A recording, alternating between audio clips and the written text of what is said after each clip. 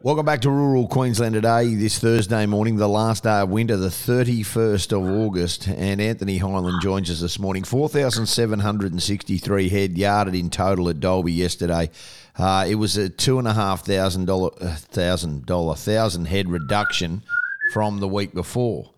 But it didn't in any way bring these prices to higher levels. We know at the moment, and in no way trying to talk this market down, things are tough. The market is really struggling at the moment. There's no two ways about it. Anthony, good morning, and thank you so much for being with us.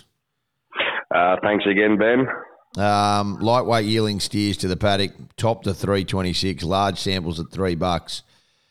The feeder steer job was all right, but everything's easing. There's no two ways about it. They're quoting it back 12 to 25 cents cheaper than last week. Cows at the same level, but it was a tough day out.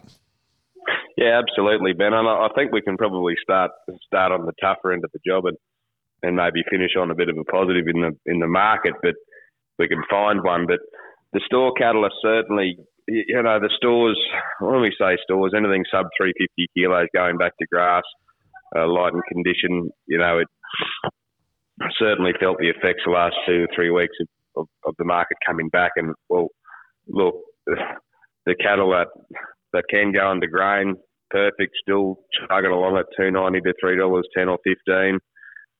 But it's the little cattle. It's the cattle that are just under that.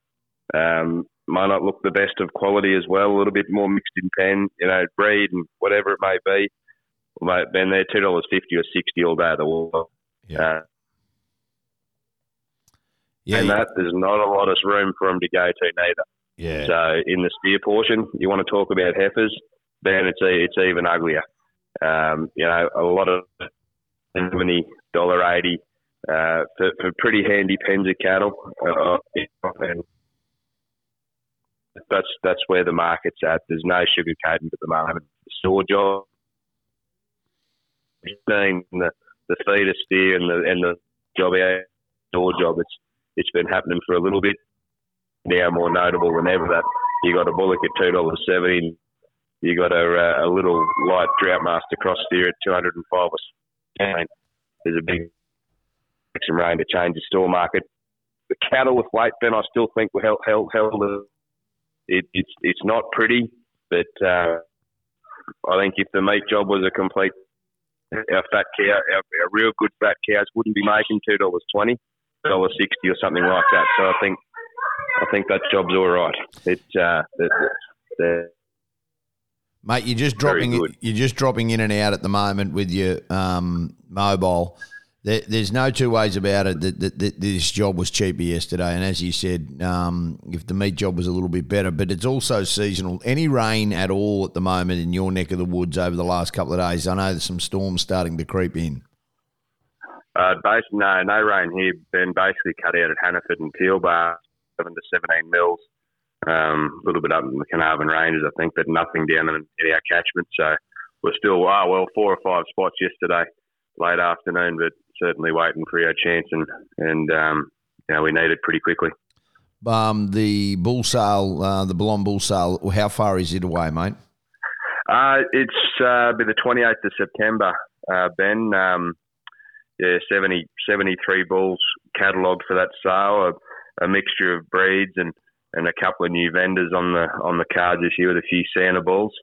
But got our main draft of black bulls and our Simon tails, but we have got some really good Santa bulls this year, and look, realistic vendors. The job's often the commercial job, so I think we'll be there to meet it and get on with it and do some business with clients that want to buy bulls at a decent value too. So the 28th of September, catalogues online, GDL and Elite Auction.